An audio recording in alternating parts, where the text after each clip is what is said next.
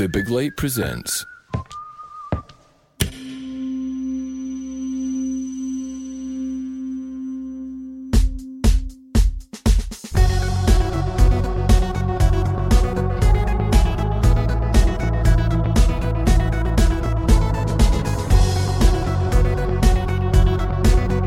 Hello, I'm Sean McDonald. You're listening to Blethered, and my guest is football journalist Graham Hunter.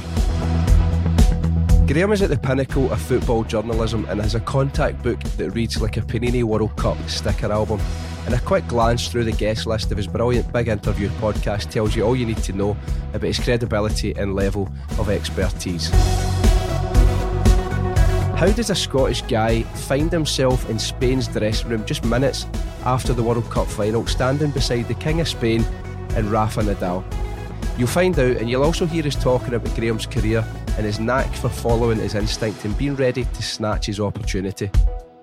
From Gerard Piqué to Pittodrie in Barcelona, from Sir Alex at Aberdeen to amalgamating with the Dutch press at the parading of Pierre van Hooijdonk at Celtic Park, Graham's insight and commentary into his own personal story is an entertaining and enjoyable one. If you're a football fan and you haven't listened to the Big Interview, then you're in for a treat. It's an A to Z of European football, and you'll find it everywhere you listen to podcasts. Graham's books on FC Barcelona and the Spanish national team, published by Backpage Press, are also first class. So if you need something new, look no further. If you're listening to Blethered for the first time and you enjoy what you hear, you'll also find episodes with Rose Riley, Scotland's trailblazer for women's football. She played for AC Milan and won the World Cup with Italy. There's also Jim White of Sky Sports, Simon Ferry of Open Goal, and Laura Brannan, who has worked in media at Celtic, Copa 90 and now at Motherwell Football Club. So you might enjoy those too. If you enjoy this one, feel free to share it. Cheers. So you've got to be the only Scotsman who's got vast experience of World Cup winning, Euros winning and Champions League winning dressing rooms. You've been doing this job for a long time. Do you still pinch yourself, or does it become a wee bit normal? Is it a mix? No, and there's no false humility here at all, Sean. Like, the things you're talking about, I only enjoyed one of them. I was in the World Cup winning dressing room in Soccer City, and I was in the European Championship winning dressing room in 2012, and I was in the Champions League dressing room in 2011 at Wembley. And there's only one of them that I really enjoyed, and the World Cup dressing room, I can't tell a lie. The day itself, here's the first one, sorry, the fucking mental, sorry about that, but there's going to be lots more of those. The absolute that's totally fine. Fucking mental day that we had, the things that happened, the hurdles that, even having got that far as a broadcaster, TV producer, the trials we had to go through, the way in which people reacted to me, Fernando Llorente or Pedro, the fact that, please God, don't let it happen to me in the middle of Sean's podcast. But I thought my heart would stop dead when Arjen Robben ran through and I was on the pitch right next to the dugout, and I so wanted Spain to win. I've thought subsequently, Sean, this whole adventure starts for me going to the World Cup in '82 as a sort of loyal, excited member of the Tartan Army. And I've honestly thought to myself, if that had been Scotland, 0-0 in the World Cup final, and Arjen Robben was running through on Jim Leighton, would I have felt more pressure, would I have been praying any harder? And I wouldn't. I don't care what people think of me. I loved that bunch, and I loved having been integrated in it. I loved travelling the miles with them. It was just an extraordinary experience, and South Africa was extraordinary. And as usual, I did outlaw Josie Wales things. I took immense risks, some of which I can't go into here because there are still statute of limitations and I might get to jail. But to be inside that dressing room, and you probably know this because I know you do your research, but the game is won, the celebrations are beginning, but my cameraman and I have to work our way through security up this long tunnel, sloping, the longest tunnel at any sports arena I've ever seen or been in. And we go up this long tunnel to a sort of vestibule reception area, tiled area that is not very big. And to the right is the door to the Dutch dressing room. Because sometimes dressing rooms are out of sight of each other, you'll know that. And they bear no relation to one another. And so the door to the Dutch dressing room is over to my right hand. And the door to the Spanish dressing room is over to my right hand. You can see across, and probably it'll take you 26 firm paces to go from one to the other. And then there's the glass door at the back of the wall that takes you out into the innards of the stadium. And I've said this before, but I have to tell you the truth, because I sometimes think that the people filming and making my life up there, on some days they take magic mushrooms and some days they don't. Because all I can hear in the background is, and there's buzzing security everywhere. It's a World Cup final. Players are outside. There's roars now. And as it gets louder, as I'm turning left to go into the dressing room, my attention is called. And I look, and down the corridor, coming through the glass door, are about 8 or 9 Scouse Scallies in Johannesburg, in Soccer City, in the centre of what should be the 3rd or 4th most secure place on the planet at that stage, it being herded by 4 or 5 huge South African riot cops. And they're all, yeah, we ain't coming back if this is how you treat us. This is disgraceful. They're English. They're fucking Scouse. They're running wild in the centre of the World Cup stadium. They've been nicked.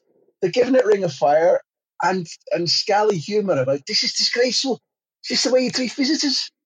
And you're like, how have they broken into the World Cup fucking stadium? And why does this always happen around me? It always happens. So so that passes by, and I'm like, it's just literally, the listeners can't see me, you see it. I just go, and on we go. We're into the dressing room, and we're in the dressing room waiting for them to come in, and they come in, and there's not many outside the squad and the coaching staff. There's the then Queen, the old Queen, who's now off the throne. There's her son, who's now the king. There's the one of the 3 tenors who got turned over for Placido Domingo on it. Misbehavior. It was less than Placido Domingo. Yeah, bad man, the baddest man in that dressing room. Philip Cocu comes in to speak to congratulate guys who played with at Barcelona. Fair play. And there's Rafa Nadal, and he's got giant Spanish. His cheekbones are like Beachy Head. You know what I mean? They're literally, Greg Louganis could stand on his cheekbones and dive off them. They're so big, aren't they? And he's got them painted in gigantic Spanish flags. And he's got a Spain scarf tied round, the back of his head and his forehead like a bandera. And he's crying so much that the dye on the Spanish flags has run down to his chin's all red and yellow because he's crying so much. See, so I was in London City Airport flying up to Glasgow in July last year, and Rafa Nadal had just been, I'm sure he'd been beaten by Federer. It must have been Federer at Wimbledon semi-final. And I'm in WH Smith and I was on the phone and I've just went, is that fucking Rafa Nadal? But but the reason for, it's not, and he's totally turned round and like quite a bit of shock. No shock, because I'm sure he's aye, fucking it's what of it. Do you want to make something of it? He's on the phone. He went, is that Sean McDonald?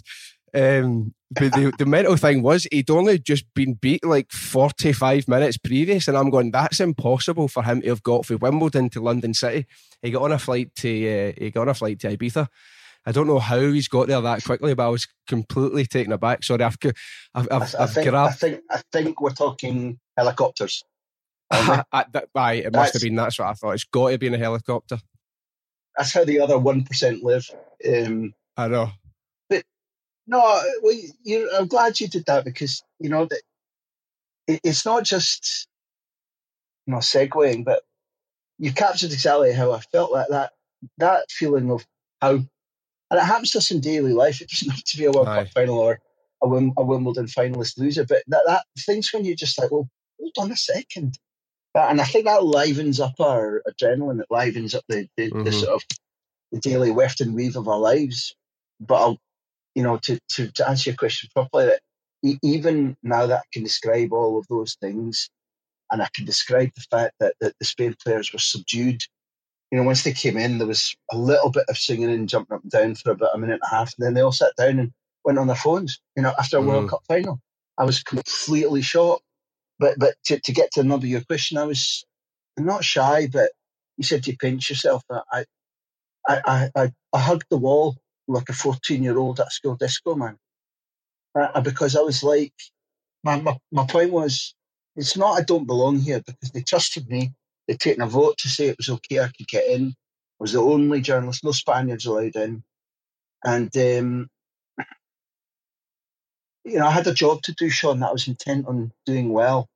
But as somebody who played, amateur hockey, amateur football, somebody who would be competitive if I was playing darts or whatever, it's all right to know these people. It's all right to think you might be able to earn their respect for your professional skills and to try and earn that. But when you're in that sanctum of their, the greatest moment of their lives, I just thought, I don't fucking belong here. And I hugged the wall, and I directed my cameraman about where I wanted him to go, what I wanted to do, and then just let him free a little bit, because gradually they were like, yeah, here, who's there? And I was back against the wall until, I've said it before, but it's true. But there's a brand of beer that I don't particularly like. I won't slag them off in case they ever sponsor us, but there's a brand of beer that's quite weak. And it was being passed around, and the players, after 120 minutes and all that adrenaline, they were getting, one scoop and they were pissed. But Pedro comes up with a bottle of Budweiser in his hand, hands me the Budweiser, and said, thanks for everything. Again, I was like, what the fuck? And I always make the joke about maybe he thought I was Howard Webb, but I'm about a foot shorter and not in as great condition, and even then. So what Pedro was doing, going, I tell you what, I'm gonna give that guy a bottle of Bud so he feels a little bit relaxed and part of it. Yeah. Sean, literally, what the fuck? That's incredible. Do you think that, you're saying that they let you into the inner sanctum, apart from the fact that you've obviously cultivated relationships over a long period of time, which we'll touch on in more detail, but do you think it's because there was a degree of perceived neutrality? You technically don't have a dog in the fight. They don't know about your, well, maybe they won't know in detail about your affection and connection to Spain. I don't know the correct way to answer that. The best thing I can say is that you have to get lucky. So you're right that, by 2010 I'd been in Spain 8 years living, and some of them had seen me on Revista de la Liga and seen me not screwing up. Some of them had done one-on-one interviews with me, but the tournament won it. This is what I always say to people who maybe want to become, want to be involved in the media, or who are in the media and want to get on better with footballers. There are footballers who don't like me. And there are footballers with whom I've fought and argued. But in the main, a footballer who listens to you on radio or television and thinks you've talked sense is likely to change overnight. And in the main, a footballer who's seen you do their miles, because Sean, in my opinion, one of the most underrated, undervalued, although Jamie Murray in the podcast agreed with me and slagged me off and said, listen, footballers' lives are easy compared to the rat-tat-tat world, conveyor belt of the tennis. So bring it on anybody wants. But we've been taught as consumers to view footballers as commodities that, maybe like a bottle of wine that you take out of your cupboard occasionally on a weekday night, but on a weekend you'll take out the cupboard. But when you're at work, a bottle of wine is out of your mind. It's not there. It doesn't really exist. That's pish. And footballers, the training schedule is hard, but it's fun too. You turn up. There's a camaraderie, the wit, fun. You're putting yourself in peak condition. You're working on tactics. The group is good. The group is bad. Whatever. But when you're in competitive mode and you're playing far abroad and the game finishes at 11 o'clock and then you're still in the stadium at midnight, and then you've got a 45-minute journey to the plane, then you've got 50 minutes before you can take off, then you've got 3 hours back, and it's 6 o'clock in the morning before you land, and it's 9 o'clock before you sleep, and you're due at training at 10, and you do that over and over again. Or you're in a tournament and it's like enclosed, no family, no friends, compete, train twice a day, travel long distances, lose sleep, don't get to eat what you want, the pressure, bam, bam, bam, bam. When footballers, and now it's largely banned, but we've over many years, we've flown with them, we've lived with them in hotels. When they see you keeping pace, and when they see you, they know that you were on the flight that landed at 5 a.m. They know that you've probably had an hour's sleep. They know that you've got to be there an hour before training in the morning to start filming. You know that they know that you film. They know that you're then queuing up to get for interviews at 1 o'clock that day. They probably don't know that you then edit for 2 or 3 hours. You snatch a sandwich, and if there's double training, by 5:30, you're back at the training ground an hour ahead of them to get your position, to make sure that you're set up. You film for another hour and a half when it's a double session. Then you go back and cut and edit, and you might be free to eat it at 11. Or when you fly, or all this kind of stuff. And that builds their trust, Sean.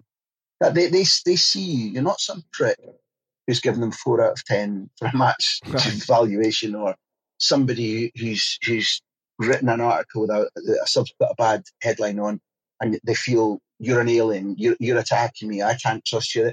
They go like, these guys are all right. And again, look, let's say you're traveling with them. You've got tons of kit, and you're the last man on. Like, they've got tons of kit, but they've got kit men. So you've got to get all your kit, huge amounts of kit, onto the plane. Make sure you're on time. You'll be slaughtered if you hold them up, rightly so. You've got to sit at the back, keep out of their way. You've got to make sure that they feel in the plane that you're not spying, all this kind of stuff. If you tick all those boxes, then eventually, when you're in the World Cup hotel, World Cup final hotel, and you're staying in the team hotel on the morning before the World Cup, and you're having a beer with a couple of Spanish chums, and you're writing your column, and you begin to talk about old football, and then the president of the Spanish FA comes up, who liked a beer, and he sits down to have a beer, and there's 4 of us talking about him. Miguel Angel played in the first Spain team to beat Scotland at Hampden in about, let's call it 73, 74. So we begin to talk about the players I know that he played against and memories of, and he kind of melts. We have a couple of beers, and it's now sort of 2-ish. It's time for him to go up for his lunch. I go, President, can I get in the dressing room tomorrow if you win? He's like, yeah, you're in, mate. Don't worry about it. And Fernando Hierro says, no. That's why some of the captains get to say yes or no, and they say yes. I don't know why, but if you don't do the miles, if you don't prove your worth, then you get a no. And it just happened that the stars collided, Sean. That's something I'm going to touch on later as well, about the notion of luck and good fortune, the idea of things just falling into your lap. But I will come back to that, because I don't believe it's as clear cut as that, although it often does appear that way. I have to give a mention to Vicente Del Bosque. I don't know if you know what I'm going to say here, when he sat down for the draw ahead of Euro 2012. No. So for anybody who's unaware, Vicente Del Bosque was the Spanish national manager, and he sat down to do his TV interview, and he said, "Where is my Scottish friend? He brings his luck. I hope he's definitely coming to Poland." So you've obviously ingratiated yourself with him incredibly well as well. What was he like? Sean, where the fuck did you get that from? Mate, no stone unturned, by the way. I wouldn't be doing my job if I couldn't find this information. This is me just gunning. So I was going to say, this is me gunning for your job for whenever you decide to chuck it. So at this rate, I'm going to fucking pass it straight on to you by about Saturday. He calls me to this day. He calls me Machete, which is sort of nice guy, good guy, and he's fascinated by the fact that I never wear socks. So whenever we meet each other, he'll just say, show me your ankles. And there's nothing kinky about it, I promise. And I don't know where we began to like each other, but the really big deal was, as everything revolves around Aberdeen and Gothenburg, we're standing, I forget now to be absolutely sure, but we're either in Johannesburg or Pretoria. It might have been Ellis Park. I think it's ahead of the Paraguay game. And tournaments are odd beasts. They have to be organised, but around the edges it can be a little bit ragged. So when you're in the stadium the day before the game and the teams are training, in front of the cameras and where the suits are, often a lot of the suits are fucking jackasses. There's a lot of activity and security and triple rules and passes and bibs, and then you'll get into the corridor where the main, everybody forgets about the main guys. The suits are like, my pass is really important. These rules, and this is my stadium, and you get into this fucking tizzy of forgetting that it's the managers and the players that count, and the fans in that order. So we're standing in this corridor in a rickety stadium with some panels off the wall and some fucking wires hanging down and stuff, and it's the corridor behind the press conference. And the sort of the pendulum is a couple of players will talk first to the assembled hordes of media while the manager's waiting, and then it'll turn around. So I don't need to be in the press conference because I've pinched a studio, literally improvised a studio, pinched a studio. And I know I'm going to get Cesc Fabregas and Piqué in the studio once they're finished the press conference. So Del Bosque is just leaning on the wall, one foot up on the wall, doing nothing. And he's waiting to go into his press conference. The corridor's empty apart from him. And he says, bollocks, let's have a chit-chat. And so I think my opening line was, no, he says to me, so it's another moment, Sean. He goes, so what was it like under apartheid? Now, he knows I'm not South African. Tanned though I was, I'm patently not black African. Yeah. So I'm thinking, how do I answer that? If it's anybody else, if it's somebody in Scotland, you just fucking go through them. The corpse laughing and you go right through them. I thought, Vicente Del Bosque, well, I won't. So I was like, well, mister, what I understand was, and I explained a little bit about apartheid and how it functioned, and thanks for Cox Academy, Mr. Reid, Modern Studies, teaching in 1978. So I do my best, and then I go, mentally I'm going, let's get out of this conversation as quickly as fucking possible.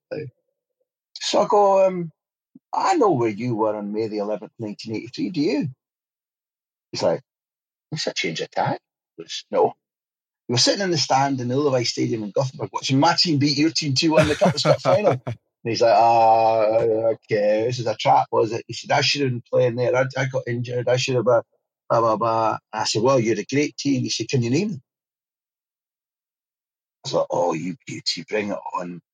So I'm like, Augustine, Method, Gallego, Isidro, Santillana, Juanito, Stilica, whatever. And so I'm going through them all and I'm thinking, geez, I've got 7 or 8 and I'm fucked now. And literally, as I'm screwed, the doors open and Piqué and Cesc walk out. But about maybe 25 feet away from us. So it makes it look like I was going to name all 11, which I wasn't. And Del Bosque turns and goes, well, lads, come here and speak to somebody who knows about football.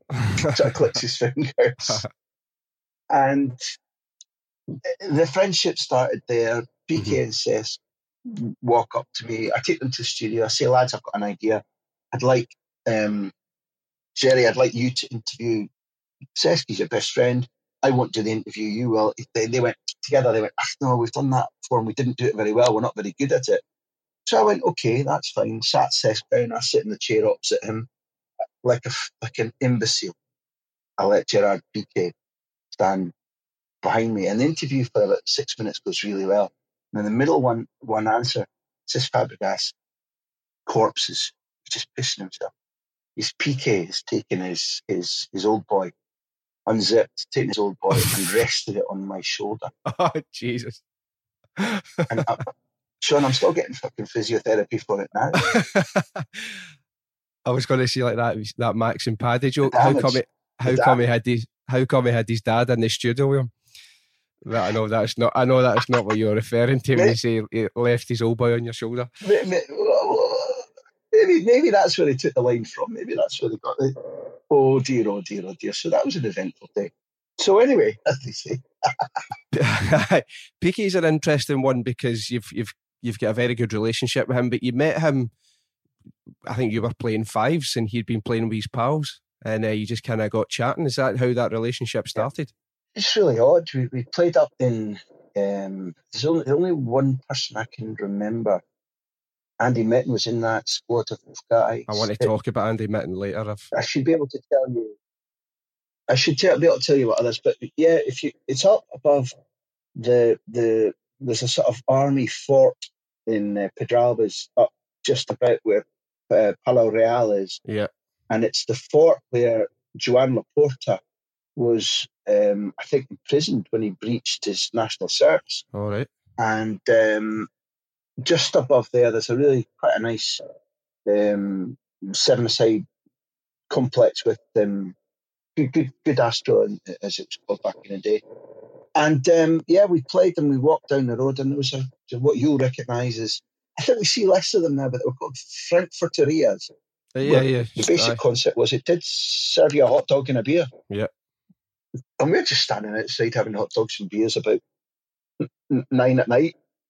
And there's a group of lads about 10 feet away, and one of them is Piqué. Yeah, so we began talking, Andy and I, with them, and it built from there. I can't remember the other reasons that we got friendly. I see dramatically less of him now than I did before. Before I had his, I've still got a phone number. Before I had a phone number, I could WhatsApp. He trusted me. I suppose I'd met him and interviewed him. There are things I do and don't want to say about him, but there have been a couple of incidents where he's been allowed nights out by the club, and he's taken it to the limits and beyond. He did something. So, for example, one I can properly tell. Well, one I can properly tell because it's fair. When they win the league in, Sean, I better get this right. Whatever they've won. Is this a bit up at Grand Hotel La Florida? No, whatever they've won in 2011 ahead of Wembley. I can't remember if I suppose they did win the league, didn't they? They didn't win the treble because they got knocked out of the cup by Seville. So they've wrapped up the league. I'm just thinking hard here. And Pep says to them, I think partially on the advice of Manel Estiarte, but at any rate, Pep says to them all, right, this has been a hard couple of seasons, been stressful. We've won the title. Wembley's a distance away. I actively want you to go out. Go out in the lash if you want. Go and disappear and see your friends and family. But beat it. Don't think about training. Get the stresses and strains out of you. If you want to go on the absolute lash, you've got 3 days to do that. Fine. No rules, no limits. Now, when you say to somebody like Gerrard, he takes it literally. So by the time it's the day before their last league game, which I think is Deportivo La Coruña. Anyway, the long and short is there's a Saturday media day to plan for the following Saturday's Wembley. And Gerrard presents himself as the rules allowed, still a little bit under the influence. And therefore our interview is cancelled. We have to do it the next Sunday at tea time. We have a laugh with them. There's nobody there. It's done in the Camp Nou instead of the training ground. I bring him a signed jersey to sign, and I think I give him an Aberdeen jersey, but whatever. There's a laugh, and in the World Cup final, I'd known him because nobody was helping him to get the nets, and the FIFA Blazers were treating him like a piece of dirt. They just won the World Cup, and as far as the FIFA Blazers were concerned, a player who was no longer in the tournament because officially it had ended an hour before was to them just like Drek. And I hated that show, and that made me so angry. So I got involved in helping Jerry to get the goal nets, and that ended up in just an extraordinary series of incidents inside the World Cup stadium. Nearly got me sacked, but I did for several years. He was the Barca player, Spain player I knew best, that I was closest to, that I filmed most with, and I enjoyed his company an awful lot. He seems like a right top guy. I know what you mean about taking it too far. I remember being on a night out actually, and he was nearby down at Barceloneta, like round about Pasha, Shoko and all that area, and he got his car pulled over with the police and all that, and he was in quite a wee bit of trouble. But he does seem like a top guy. You touched on the Gothenburg final of Aberdeen, so I suppose half an hour in we'll go back a wee bit to sort of starting out. So you Did you grow up in Aberdeen, or were you just born there? Yeah, I suppose I was born in Aberdeen in 1963, and I stayed in Aberdeen until I was about 18. No, yeah, but 18 or 19, when I left to move to Glasgow. And yeah, it was a good thing for me in some ways, in that there was many things about childhood that I liked. I lived out in the West End in Bootside, where there were a lot of fields. Albeit there was a lot of building. There was building sites you could play on. You could get wild in the woods. You could invent games. There was always green spaces to play with a football on. I don't know how many generations after me kept this on, but we hail or shine playing with a leather football until the knees of our trousers were ripped, until we were covered in mud. Just the smell of a leather football is one of the smells of my childhood. It was a brilliant place to grow up. But Aberdeen was good for me in another way, two other ways, Sean. One, I never understood the Aberdonian feeling about this, which I'd equate to Barcelona. You'll recognise it. This is heaven. We've got everything we need. Our little corner is everything. The outside world is nothing. We're wealthy. We've got sea. We've got countryside. We've got mountains, and nobody's like us. We're the best. And I was like, I don't have to. The world is bigger. That drove me to think, I want to see. I want to go over the horizon a little bit, see what's out there. But thirdly, again, fluke. And this is not an unknown story, but just fluke. It's showing. I got the 1978 Scottish Cup final. It guts me to talk about it, but we're second in every competition to Rangers. Cheated out the League Cup final, in my view. We lose the league to Rangers, and we go down to the Scottish Cup final. We don't turn up, don't play, lose 2-1, and come back. And it's been such a special season that we all gather at Pittodrie to thank Billy McNeill for a great season. And at that stage, he's our manager, in the future. But there's been rumours in the press that maybe he's going to go to Celtic. And he stands there in his leather jacket in the middle of the pitch on the Sunday after the cup final at hand in Pittodrie, a pretty full Pittodrie, does the well done and thanks you, and then holds the microphone like you can see me doing now, like you're doing now, and goes, I'm sorry, I have to tell you, I've loved my time up here, but the rumours you've heard in the press are true, and we're back to Celtic. And I felt bad because he was loved. Mm-hmm. You'll understand why, but Big Caesar he'd impressed everybody around the city with his personality and the magnitude of his abilities. Mm-hmm. And he'd given us, albeit second was nothing to him, second now feels nothing to me. He'd given us a taste that something good was happening, signed good players. And then Alex Ferguson signs, and he moves in next to my best friend, Graham Runcie. He lives in Quarry Road. It overlooks the school pitches where I would play more hockey at that stage, where we won the title. We were the best side in the region.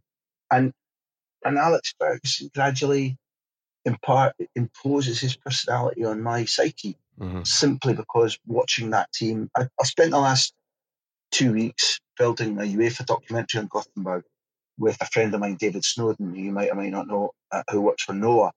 And, I've interviewed Johnny Hewitt and Simi, and today when we're recording, I'm going to choke when I say it's 2 years of an anniversary of losing Ty Cooper, who was born who was brought up in my village. His mum and dad owned a local shop for a short while. We were at school together. I adored him. But I've been interviewing Willie Miller, Johnny Hewitt, Big Alan McLeish, and Annette Black, talking about Gothenburg. And I tried to explain to them that their behaviour in going and warming up in front of the jungle, warming up in front of the enclosure, going and beating Rangers and Celtic in Glasgow, beating them up at our place in 1982, beating Rangers 8-1 on aggregate over 2 weekends, 4-0 in the last day of the season at Pittodrie and 4-1. That changes you, Sean. Yeah. That changed for example, when we start to talk properly, you'll tell me, because listeners will know, how the hell you've got brilliant Spanish and Catalan, you live between Scotland and Barcelona. The same things must have infected you about, I want to show that I can do anything. So you asked me about growing up in Aberdeen. Probably the two single biggest things that Aberdeen gave me was, one, a desire to go, this is not where the world begins and ends. And two, if there's a world out there, I can conquer it, because I've seen Eric Black and Simi and Tatty Cooper and Willie Miller doing it, and Fergie's grim get out of my way, nothing will stop me, Mm-hmm. infected me, changed me without any shadow of a doubt. And so without all that, I wouldn't have gone to London. I wouldn't have taken the risks, the chances that I've taken in my life. And I wouldn't have, whatever. It's not a grand thing. It's my thing. I'm not boasting about it. It's the things that I've gone through and I've experienced that make me either happy or satisfied or still determined. Mm-hmm. And that goes right back to Alex Ferguson, William Miller, Bobby Clark, Jim Leighton, Big Scooby, and all them people. That, Sean, I just consider myself to be a product of magic that's been sprinkled on my path all the way through life. Mm-hmm. I suppose that'll bring me to the sort of thing about luck that I kind of wanted to talk about. So there is the notion of luck and good fortune, and that things can just, you see it quite a few times, fall into your lap, but throughout your career as well, by your own assertion, you've had a lot of this luck along the way, but you obviously have to put yourself in that position. You have to be there. You need to be, I don't know, whether it's a meeting, whether it's a game, whether it's a sort of networking opportunity, to then intercept that good fortune. And it's another thing where people say it's all about who you know, or it's all about where you are, if you're right time, right place. But I think it's probably 10% that, and 90% having the sort of presence of mind, the wherewithal to actually apply it, to take that, to go that extra step. It's that whole, the more I practice, the luckier I get kind of thing. I kick around, do my thing. I've a voracious hunger for life, for enjoying myself. I think Keith Richards probably stole my life, and I've never forgiven him. That's genuinely how I feel. But that talent, or that, when I say luck, I mean it, because it often, if you're timid, if you don't, one of the things that the people who in my industry now, who sadly don't have budgets to be sent to a match, an interview, even a press conference, even a junket. Mm-hmm. If you don't go, things don't happen. If you do go, not only do things happen, there's an exponential curve whereby if you're the right type of person, if you've got the right attitude, if you've got the right work ethic, things don't just happen. It's like, how has that happened? Why has that happened to me? How brilliant is this? You need to recognize it. You need to have the cojones to go after it. And I know a lot of people who do, a lot, but no way do I behave sequentially. No way do I fit into the mold of an ordinary writer or broadcaster or journalist. And I don't want to be. And also, I don't want the other path that I didn't tread on. But when you talk about a hard rat, like for example, I don't know how much this influenced me because I think I was like it before. But before I went into full-time journalism, and when I'd been already writing features and columns and interviews in the Sunday Times in Scotland from about 1990 till about 94, around about 92, 93, I was still working as a press officer at Glasgow Caledonian University and writing part-time, enjoying that combination. And the university made a partnership with Paul Stewart Racing. Paul was one of Jackie Stewart's two sons, Mark being the other. Right. And what it meant was we could get engineering students and programming students into work placements in Milton Keynes, where Paul Stewart Racing had its base. And increasingly what we found was that if Jackie Stewart was involved, he didn't want to just leave it. Typically, he pushed the envelope. He said, all right, well, look, if I'm going to take your students, I want to know more about the university. So I think they gave him an honorary degree. And I had to script write for him his acceptance speech, even though, he has that reading disorder whereby his dyslexia means that he can only read something with his own clues and fills and the basic script I had to give him, and I had to give him in such a way that it didn't look like gibberish to him. But he flew us down in his private jet to Milton Keynes. He and I once drove from Milton Keynes to London, and what I mean by that, I listened to him and I asked him about that, the luckier I get, the more I practice. And I asked him to explain to me what it actually entailed. And during that time, I was also responsible for placing students in industry. And one of the companies we placed students with was Johnson and Johnson, who I think somewhere near Livingston, somewhere in Midlothian, they manufactured sausage skins. And it sounds old hat now, and given what I'm learning about you and your intelligence and articulacy and research, probably you regard this as something normal. But I saw a sign up there in Johnson and Johnson: do things right first time, every time. And it was an important moment for me, because I knew I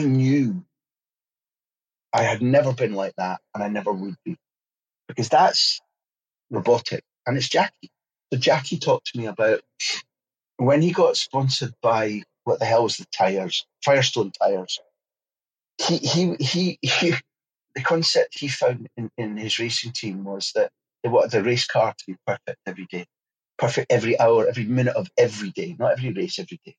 And that so much brain power and precision was expended on telemetry and safety and race times and blah, blah, blah. And he got pissed off if the motorhome that he was staying in near the track, it also had Bridgestone tires. And if the thing wasn't parked so that the Bridgestone logo was at 12 o'clock on the white wall of the tire, and if the tire wasn't clean so that it looks at its absolute best, he got really enraged, got really pissed off. He said, why'd you let that detail escape you? If you let that detail escape you, and I'm the driver, or I'm the team numero uno, and I start to think about, well, will you be slack for a millimetre of this or an inch of that? Get that done and do it right every time. And I watched that, Sean, and I thought to myself, I can't. I don't have the personality to be like that. But what I do have is I can compensate by being in the right direction, in the right place, and with a ferocity of work ethic that will dwarf other people's. Perfection and me, there's no way we're bedfellows. But I'll do more, work harder, I'll stay awake longer, I'll party harder and see what that brings me. I'll be more voracious. I'll never say, oh, that's lousing time now. I've done 12 hours a day. Bollocks to that. But and that I've always imagined, and I've explained very really, that was pivotal, because I knew that the elite people believed, like you said, about the harder attacks that they looked at. And I watched, being up close to Jackie, and like, he got chippy about breakfast cereal. One day we were like, I like Gary Player got chippy about what you call integral, Sean. Wholemeal, is it? Yeah, pan integral, yeah, like wholemeal brown bread. Wholemeal, okay. So Gary Player, as you know, puts, the Western world's predilection for colonic cancer down to people eating processed bread. And he's like, what the fuck, you not eating integral bread for? Jackie, I don't know what we were doing, but I think we were down at Milton Keynes at the plant, and we were all staying in the same beautiful country town, and we're all having breakfast at the same time. And so Jackie would get up and he would have skimmed milk, a sort of muesli mix, tons of fresh fruit, and a little bit of honey. And anybody who was eating even Weetabix or bran flakes, he would go around going, what are you doing? This is how you eat breakfast. Don't be an idiot. It's like, okay. So, and that's not me. But I saw what I could do that would be my version of it. And when you do, I think, when you go as hard, if you're going in the right direction, it's then that things drop into your lap, and all I can say is I didn't then drop them again. That's what's important. Aye. See, I think a combination of all the best people, because Jackie Stewart, let's just take him for that example. While he's shown a lot of qualities, they would probably inhibit or restrict him in some way. But if you're able to pick the best of everybody that you're observing, it'll definitely go a lot further for you. I suppose a great example of that was at the Scottish Daily Mail that you walked into the office and asked if there was any work. And I'm going to speak, this is euphemistically speaking, so as I don't upset my gran because she's listening, but whoever you spoke to, he told you to go away, but he probably said it in harsher terms than that. And as far as I'm aware, there was then some twist of fate, and he says to you, can you go to Celtic Park? And then that's sort of the rest is history to a degree. First of all, this is a bit transcendental because hello to Sean's gran. What's your gran's name? Agnes. She will be listening. She's an avid listener. Agnes. The grandson seems to have missed that the euphemism he used there is only in comparison to the 60 swear words that one or others have used in the previous 25 minutes. So, Agnes, I hope you've only just tuned in, and apologies. He's a better man than I am, I promise you. It was typical of me. Look, I mean, I don't want to make every story too long, but I want to tell you the truth. I was really lucky in 1994 that I had a blasé attitude to holidays before, and my wife Louise said to me, "Yes, you can. Yes, I'll come with you for a month to the World Cup in America." And my brother came too, and we caught the equivalent of an interrail by plane. You buy one ticket for about $300, and you could fly free for the rest of a month as long as you went standby. But I thought, I don't know what you think of this, Sean. I thought the only way to properly do a pre-season for a World Cup month in America was to go on holiday to Marbella for 2 weeks in May, just to sort of get in mix with it. That's the word. So again, I took my conspirator-in-chief, my best mate Graham Runcie. We went down there, possibly it was only a week, and we went down there to stay with our pals in Marbella who were big Barca fans, and it was the final in Athens where they got pumped 4-0. We stayed down there, and whatever happened, I ate some seafood that I didn't know was bad. That's what the doctors have said now. And little did I know it, but I got Hep A. Fuck. So by the time we're in the middle of the World Cup in the brutal heat of Orlando, it was Ireland, Mexico, I thought I was dying. Literally thought I was dying. And I couldn't put foot in front of another. During that tournament, went in a brief spell, I stopped drinking and eating.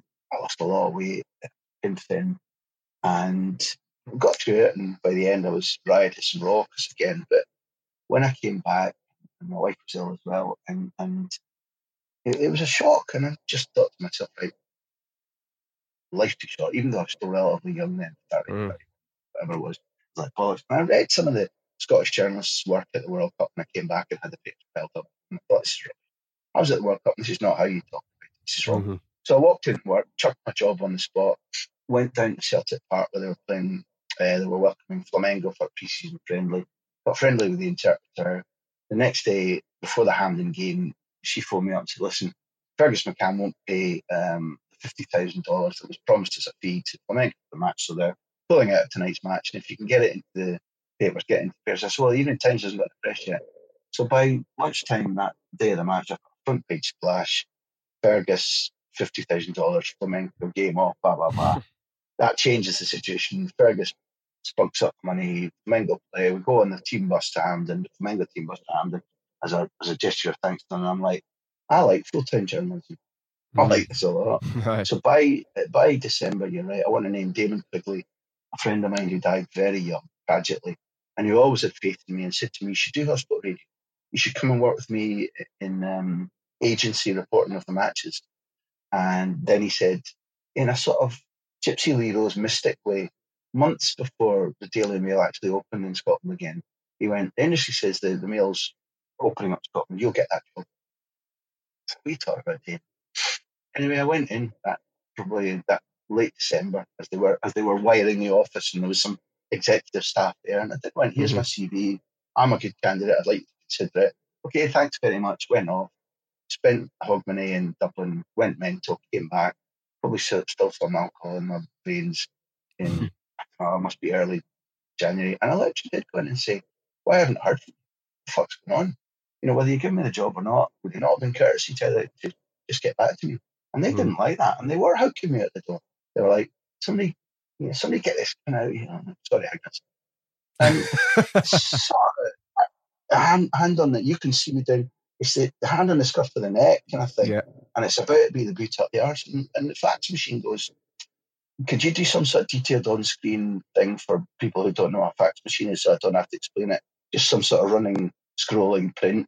Our fax machine was, and in the office it just goes ping, and somebody pulls the fax off the and goes, wait, and Celtic were announcing a striker, and it turned out to be Van Hooijdonk. And they went, we haven't got Brian Scott up at Pittodrie because Brian Cooney, you sent him up there, and we haven't got a reporter.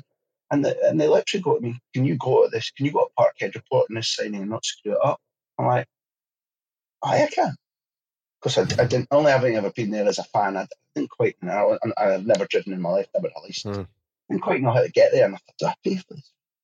So I beetle off in a taxi to Parkhead, get there, and there's two gangs in the I don't know if it was the Billy McNeil suite, whatever suite it was.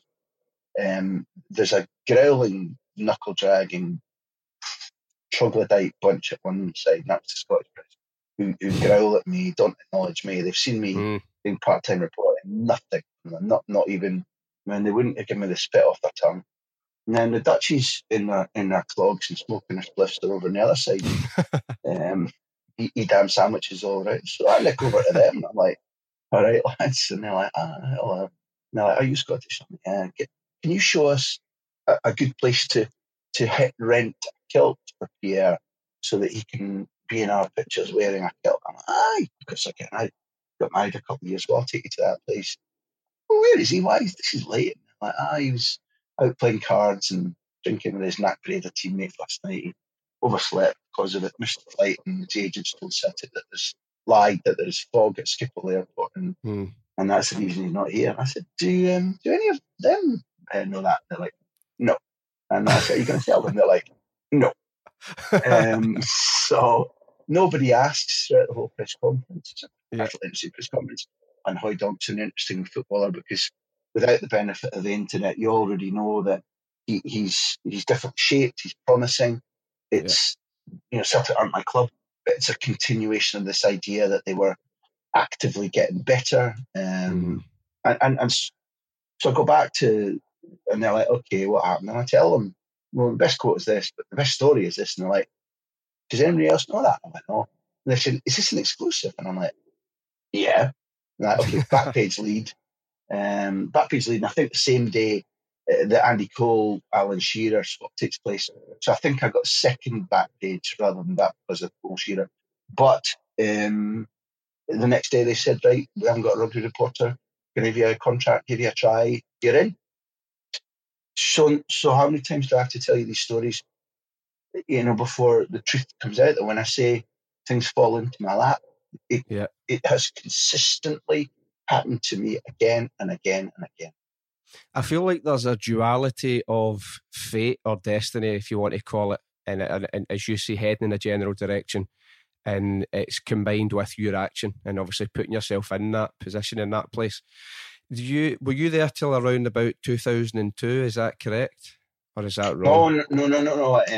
No. It was mental. Sports editor there, and I certainly were good and bad for each other in equal measures.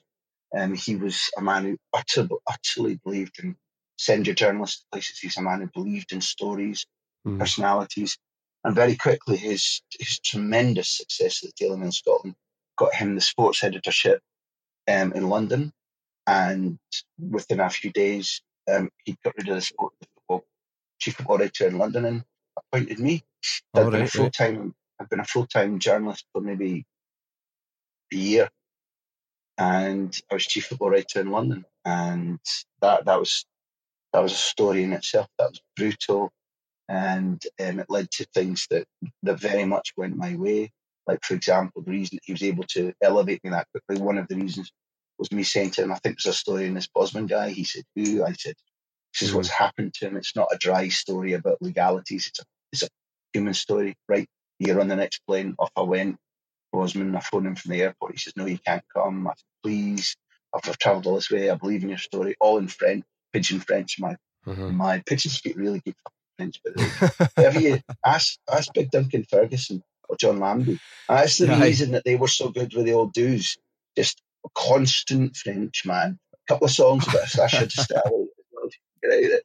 So I go and I talk my way into his house in Liège, and the phone rings during the interview, and it's Agence France Presse saying the verdict's come in, you've won your case, and he tells them, fuck off, I'm not speaking to any of the world's journalists until I've finished speaking to this guy here. I've got the first person exclusive of being in his house when the verdict comes in. I bugger off, write it. It gets the back page lead and the inside 2 pages spread in the National Daily Mail. And when Brian Cooney eventually gets the job, he says, I want to bring that fella down. And Paul Dacre says yes.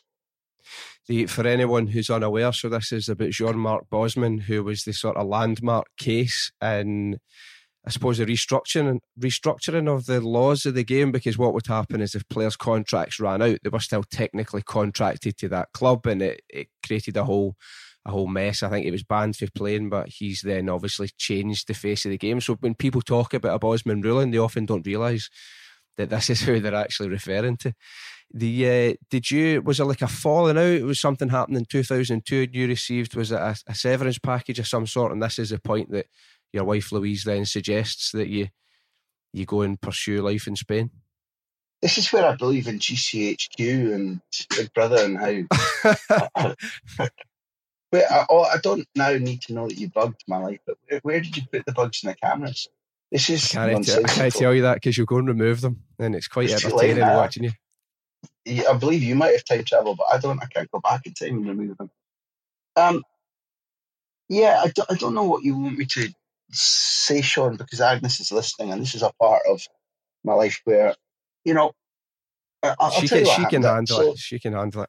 Okay, well, very, very, very brief, very quickly after I'm chief football writer, and there's huge amount of flack and difficulties to handle because the man that was removed and given another job was hurt very badly.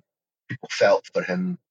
My opinion is that I did a far better job than him, but nonetheless, there were many people stung that this guy, Neil Harmon, was moved. And Neil Harmon belonged to a group of people who called themselves the fucking pricks that they are, the Morris Dancers. And in that group was Harry Harris, Colin Gibson, Steve Curry, and Neil Harmon. What they did, Sean, to their great glee, this is not a revelation, they shared stories. They protected each other. So if one of them got a story, he'd give it to the others. And to me, that's always been infantile. I was much more cutthroat about I want to get exclusive news stories then. Now I want to tell stories brilliantly. I want to be able to understand football better. I feel I'm in the cradle of what's been the greatest football of my lifetime here. So it's different. But back then, you lived or died by doing the best interviews, best features, and getting the best, most clear-cut exclusive stories.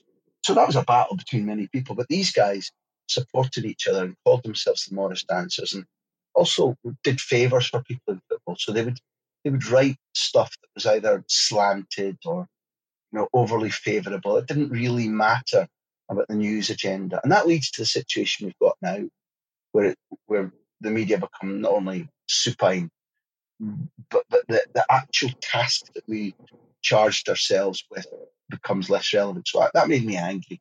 So the long and short is, not my fault, but Neil Harmon is removed as football correspondent. I get his place.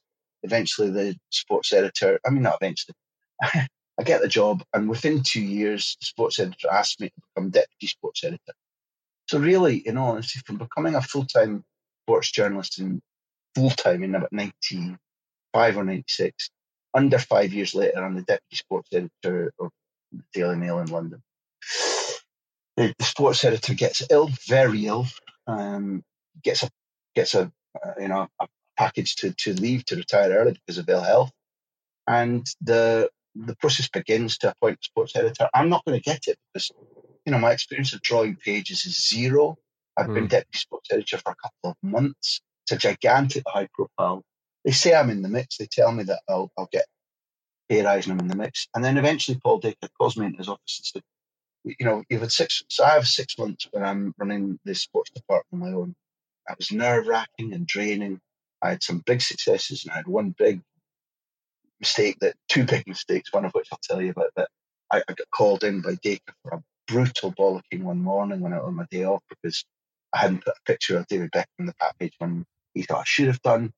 I also got one real rollicking, which makes me laugh because I was a chipping fucker. And I used to stay in and monitor the picture desk. So I don't know who was fighting. I think Herbie Hyde is the fighter. And I think whoever Herbie Hyde is fighting loses. And the Daily Mirror has sponsored Herbie Hyde because they know he's going to get beat. Let's say it was Tyson or Bruno, I can't remember. And on the bottom of his white-soled shoes in the ring, it says the Daily Mirror.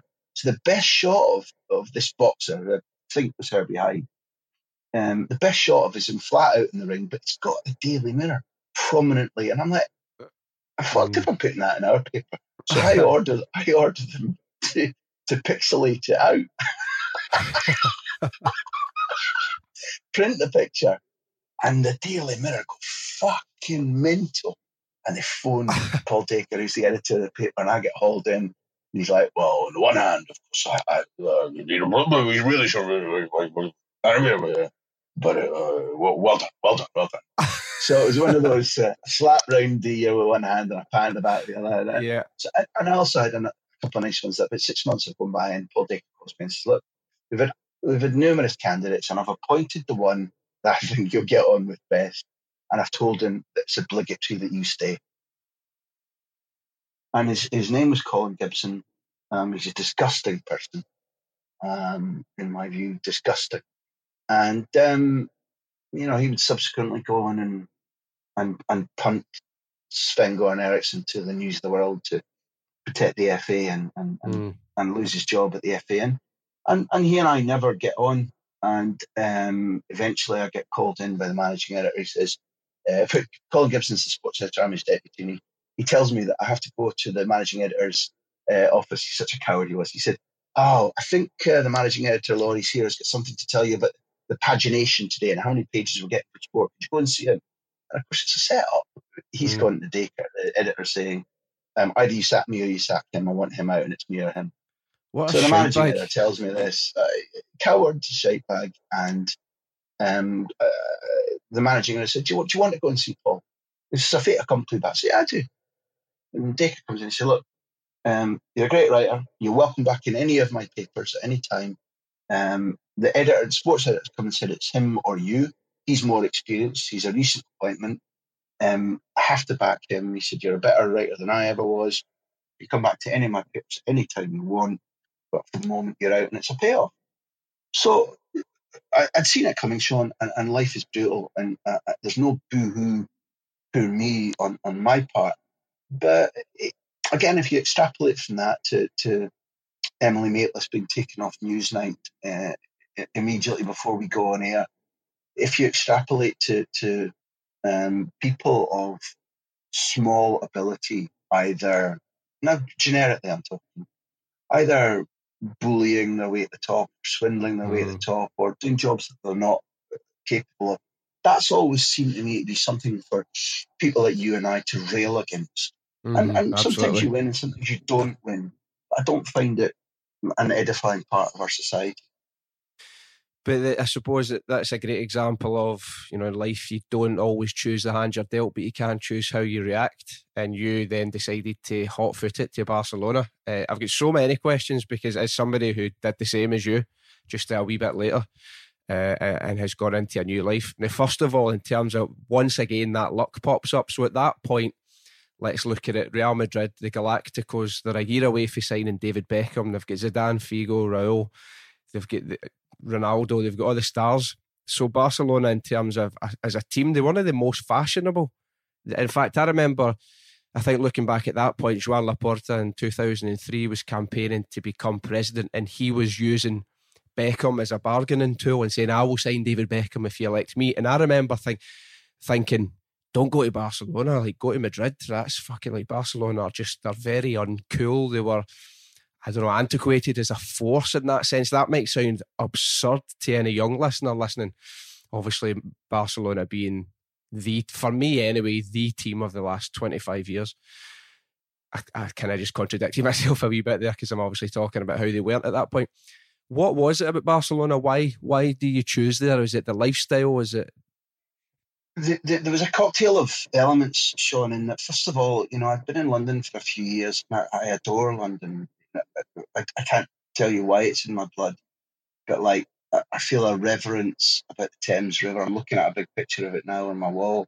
I feel a reverence to the Thames River that is similar to my reverence to Neil Cooper or Leo Messi or Cary Grant or Harpo Marx, to things that just have their claws in your soul somehow or other. Yeah. So I adored London. I mean, literally adored it. Yet it's a brutal city to live in and work in the way that I was doing, and it winds you up and it wears you down. Mm-hmm. So, it felt like Madrid was, without being identical, was more of the same. And Barcelona is like a village compared to London. Aye. So we thought, okay, we both thought, let's try for a slightly different lifestyle and see what that does. But secondly, and this is an absolute fact, I have to be near water. Born, near sea, D and the Don in Glasgow, at Hogmanay from Partick, you could hear the foghorns of the ships sounding. Mm-hmm. We were that near to the water there. And the Clyde's an impressive river. In London, I lived within 4 or 5 minutes walk of the Thames, down in the Lily Estate between Hammersmith and Fulham, right near Craven Cottage. And I had to have water. It doesn't have to be the sea. It's not the beach. But, Madrid's got no sea and it's got no river to speak of. Mm-hmm. And I was like, I have to be near water.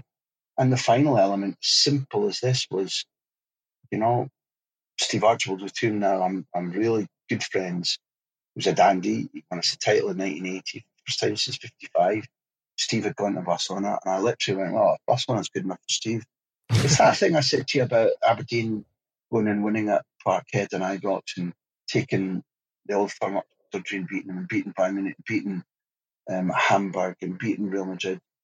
I kind of went, well, it wasn't like if Steve can do it, I can do it. But it's like, I fancy a wee challenge at that too. And we're following Steve's footsteps. Bollocks to it, man. It's ludicrous. It's infantile. If you put me down in front of a bank manager or an actuary or probably a psychologist, they'd all be throwing custard pies at me and saying, you complete half. How can you make decisions like that? But I did, and here we are. What was the city like at that point? Obviously, it's somewhere that rapidly evolves and changes, while pretty much staying the same. I mean, when you arrived, did you feel like I've arrived, I'm home? No, God, no. No. That's how I felt when I arrived. I just felt as if I'd returned to like a spiritual home. Okay, then now I know I've fucking chanted on so much on, but I try not to tell everything once. But that's what I felt in '82. When we took the train from Stonehaven to from Aberdeen to London, and then the train down the coast, and then the ferry, and then a train to Paris, a 24-hour train to Madrid, and then a 12-hour train from Madrid to Malaga overnight in 1982. Amidst that journey, like you said there, and I'm going to shut up and ask you to say it again, that when we crossed, the old gauges of railways weren't the same between France and Spain in '82. So you had to get off and wait at Irun and Hendaye. Hendaye, I think, is the French side, and Irun is the Spanish side. So you had to get off and wait. So we got off and waited while they shunted the train about. You got back on and you started off again. And famously, there was a Stramash, a racist Englishman with a bottle, smashed a Spaniard. I jumped in. There was a fight. The cops come in armed and arrest both me and the horrible Nazi guy. But leaning out the window before that incident happens, from the Spanish border onwards, and smelling, because my heart's just in a handstand now, smelling the country and looking at it.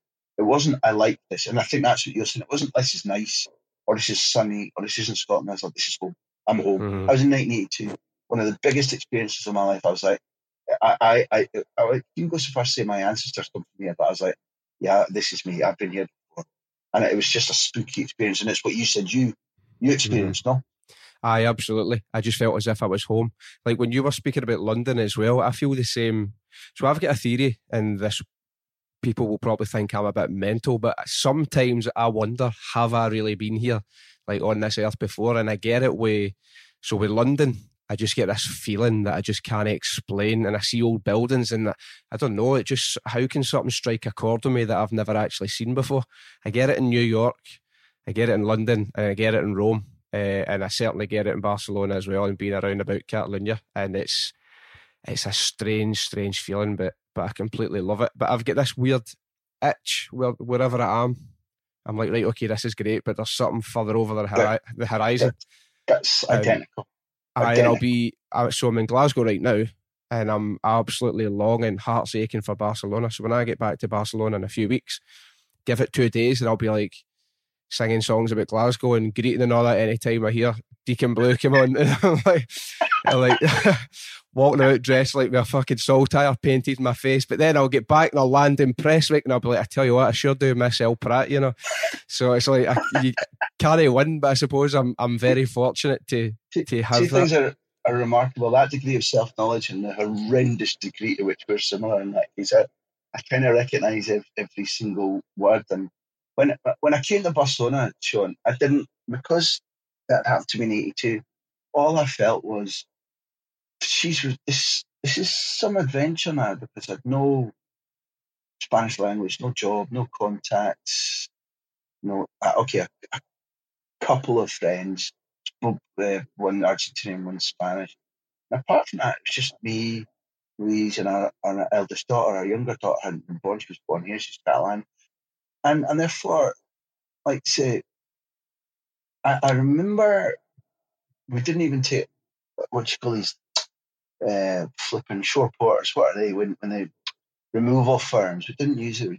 We packed all our worldly belongings onto the excess baggage in BA and arrived like, I don't know, migrants in Les Corts. I moved into a place in Carrer Jussá, and you could from the top of the street you could pretty much see the Camp Nou. And I'd be honest and tell you that the first few months were confusing, intoxicating, and a little bit worrying in equal mix. And the best thing that happened to me was that, again, this fluke, I won't go into it at length, but in 1999 at Camp Nou, I did an extraordinary couple of days. We pushed the envelope a little bit. I was reporting, I reported well, enormously testing, and strange things happened. And the guy who's head of Sky Sports was in the airport the day after the Manchester United Premier game, picked up the Daily Mail, expected to see that because of the late nature of the goals, the paper had been printed, and that the edition match report would be Bayern Munich win 1-0 and blah, blah, blah, and disappointment. As used to, nobody will remember that now, or nobody who's younger than me would. But first editions used to go with the wrong score because it had to print at a certain time to be distributed around the country geographically. And he said he went to the airport, couldn't believe that the first edition not only had things right, but given that I rewrote several hundred words in about 4 or 5 minutes, he took me aside and went, listen, that because he'd been ex-print at Wakeling, who created Sky Sports. And he said, I was proud. And he said, I was really proud of British journalism in that day. And I went, okay, that's nice. And in the August after that, Champions League finally took us out, the chief writers. We went to a nice restaurant. We all made our predictions for the season. And eventually, when I was leaving a couple of years later, he saw me at a dinner and said, is this true? Are you leaving for Spain? I said, aye. He said, oh, well, stay in touch. I was like, aye, right, okay, I said, thanks very much. But in my head, I'm like, blah, blah. And by that August, I never knew it was him behind it. He told somebody at Revista de la Liga, phone Graham and get him on. I mean, Sean, I know you've talked about duality, and I know that we're talking about if you're the world's best fielder at cricket and you're in the World Cup final and the ball gets knocked in the air and it's coming straight at you, you've still not got to drop it. So, okay, in the majority of times when the world has literally leaned over and sprinkled magic dust in my path, I haven't tripped up and screwed the opportunity. But I know that there's been a greater force working to strew my path with rose petals, because it's just a fact. It's certainly a great story. There's also a presence, or what do you call it, a network? Because I don't know how pally you all are, right? But there's a sort of English, Spanish-speaking football journalists in or around Barcelona. So by that, I'd be referring to like Samuel Marsden, if to give the big man a shout, Guillaume Balaguer, Andy Mitten, who was the editor of United We Stand, contributor to other publications, Sid Lowe as well. Do you think you all, to a degree, congregate to each other? Because I know a few of you are quite friendly, obviously covering the same patch and for the same geographical area. Well, I want to name a couple of others. I have to name Pete Jensen, who's just an extraordinary guy and a brilliant writer, but one of the best, funniest guys I've ever met. Simon Hanley, who's Newcastle born and is head of La Liga television. Duncan McMath, who was at Real Madrid television and then moved to Barcelona, formed Zoom and took the booker out of a bus when I made take the ball out of it. So all I'll tell you is that it wasn't anything like that when I moved over at first. I can't remember if Andy Mitten was already there or not, but let's say we moved to Barcelona at or around the same time. And it took me, I heard of some guy who was over there gradually over the months, but it took me at least a year to meet him. Sid, I think, moved to Madrid at or around the same time. I can't remember if it was before or after. But the people you've mentioned, and there are more, it's become a flow. And it distinctly wasn't the case when I was trying to get Barcelona or Real Madrid players to give me an interview in the first place. And I was going to training when training was taking place at the Camp Nou in that little car park that's now next to the stadium, between the stadium and Maternidad. That was the training ground. And you could get a pass to attend training every day and then crowd the players. There was no special mix zone. The players had to fight their way out of the stadium to their cars through a crowd of journalists. It's unbelievable. And there were no, generally, Spanish. In those days, there was no British journalists around on that day in the camp. Now, Andy was doing his thing. I don't know what he was doing, but it took him, he had a path which was determinedly chosen by him, which was different. And he was doing much less daily journalism then than now, maybe out of pure devotion to United We Stand, which is an extraordinary achievement that he's made, absolutely. To start it when he was about 14 and it'd still be going now and to be sort of place of worship for so many United fans. So did we gravitate to each other originally? No, definitely didn't. And part of that was to do with there were more British journalists. There's some who've come and gone who were living in Madrid because at that stage, as you pointed out, Barcelona were in the middle of 6 years without a single trophy. And Madrid and Real Madrid, they were the places to be in inverted commas. I was quite happy where I was because it had not been planned, but something seemed to be developing and changing. And again, that's pure fluke. But I had this sensation of other people have got Madrid as a patch and sorted out. Therefore, I'll plough my furrow here. I'll work out whether there's vegetables and peas and strawberries and raspberries to be harvested every 8 months here or not. But I'm not budging. I'm interested by what I'm watching. And I got sent through to Madrid quite a lot. Sent to Valencia and Seville and Deportivo La Coruña quite a lot, which was fantastic.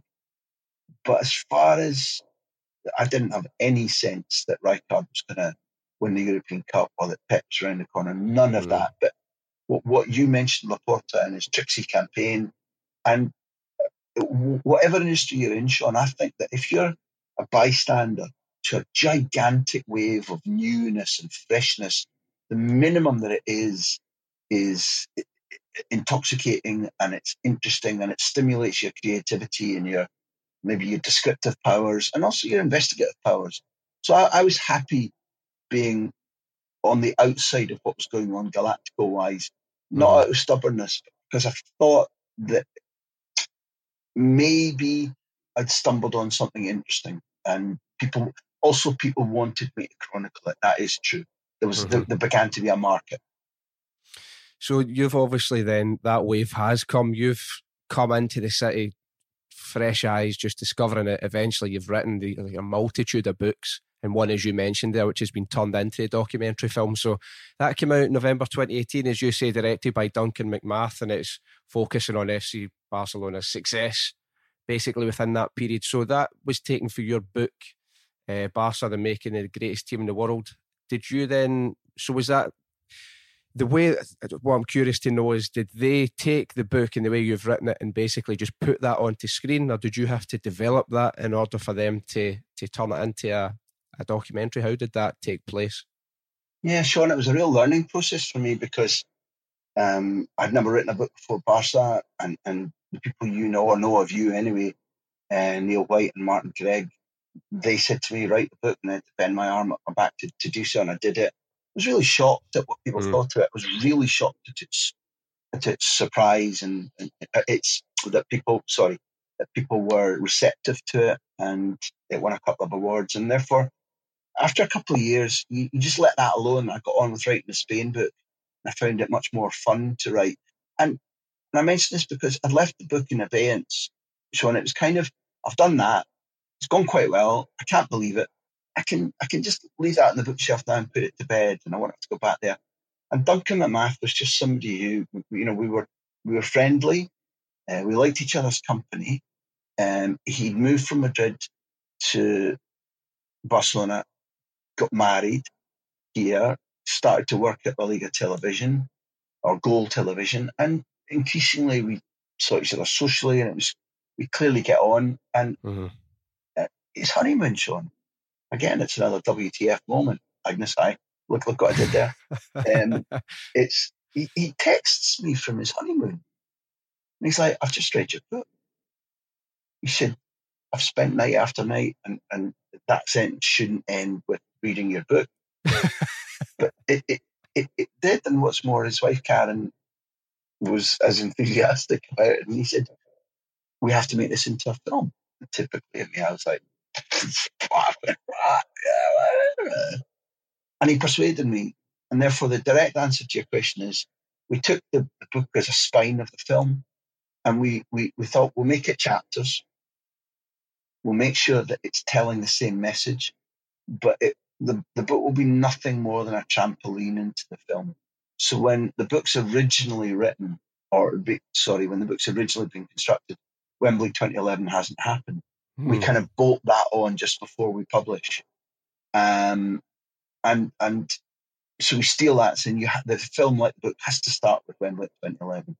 But then we go back and we explain using film. If you put all the words and pages into film, the film would last 6 hours. So the editing process of how to make the narrative tell you similar things but much more quickly needed constructing. So we decided there'll be these many chapters. When we began to negotiate with Universal, a woman who's at the top of Universal Europe and used to be in LA, called Helen Parker, is a mad West Ham fan. She made Universal, once we began to make them our partners, said, "There's one thing we want, that narrative order should be different." We changed it because it was still very early. Apart from that, they didn't touch it. And we felt there was lots of arguments about, should Mourinho be painted as a villain more or less? Where should Mourinho come in? Some people around the film didn't see the value of the Eric Abidal story, which to me, as a storyteller, but this is the process of creativity. You argue, you reevaluate, and eventually we got there. And the ultimate thing I would say, when you talk about the reconversion of a book into a film, some of what the film says was driven by the quality of the interviews. Because we spent a lot of our own money. We flew to Turin, to Qatar, to Turkey, to London, to Marbella, to I don't know where all, in order to film it. And one of the things that really seduced us, Sean, was that we were sure we were telling a good story. We were sure we were telling it to the best of our ability. But to see the players relax into telling their own story, not just, fuck, here we go again. Here's somebody else asking me to tell the same old story, which I've got sympathy for them. They get asked the same thing 200 times. But we watched each of them lose themselves during the interview in being back in the moment. And Mm-hmm. at that stage, that has to influence how you edit. Something that you might have given a different position to or a different elevation to in terms of importance. You have a little look and say, look, those images, those words, or the juxtaposition of his interview and his interview, they're so important that you make tiny little changes. And in the end, we didn't screw it up, and people enjoyed it, which has given all of us deep satisfaction, because we felt I'll close this by saying we felt our responsibility, Sean, of telling what we thought was a gigantically good and important story, and we didn't want to screw it up. No, brilliantly done, and yeah, very well received. So for anybody wanting to watch that, Take the Ball, Pass the Ball, you'll get that in any or most streaming platforms. I could just ask you questions for hours and hours, but I will start to curtail it a wee bit because you've obviously got a life to live as well. But I suppose we do have to mention Neil and Martin at Backpage, and obviously the Big Interview podcast. So for anybody who's unaware, I find it astounding when anybody's unaware of the Big Interview, because for me it is the foremost, most prominent football podcast, because you look at some of the names, it's just astounding that you've spoken to. If I say to somebody, do you listen to the Big Interview with Graham Hunter, and they say no, my reaction is as if they've just told me they don't breathe oxygen or they don't drink water. I'm like, well, how the fuck can you not know that? That's like telling me you've never seen Celtic playing Rangers, or you've never watched an El Clasico. I'm like, fuck off! You don't know anything about football. You're a rugby man. Like, you're I think cricket. when we do the book of the Big Interview, I need to pinch some of these quotes and put them on the back, if you don't mind. Absolutely. That's as good advertising copy as I've ever heard, Sean. I don't want to keep speaking, but I also kind of want to get this across to the person listening. Is it the way I came across it was so, and I said this to you off air. So a pal of mine who I have to give a mention, Dean Brown, big Luton Town fan, and I've also converted him to a Celtic man. He comes to Michael Collins with me sometimes to watch games at Sagrada Familia, and he had said that he'd seen you in the gym, and I thought, all right, that's funny. I didn't know he lived here, but that makes sense. And then I explained I was walking past, for anybody who knows Barcelona, the Santa Catarina Market restaurant, and you're in a Basque restaurant doing a link or a preview to the Copa del Rey final of 2015 between Barca and Athletic Bilbao. If anybody's wondering, Barca won 3-1, Messi scored a double. The place was absolutely swarming with Bilbao fans. And then a couple of months later, I'm on the beach, and a pal of mine says, have you listened to the Big Interview? And I'm saying, no, what's that? So I think it was 4 at that point. It was, if I remember correctly, Gordon Strachan, Jamie Carragher, Gary Neville and Kevin Bridges, who, funnily enough, his 2 have been probably 2 of my favourites, because the guy's obviously just fucking hilarious.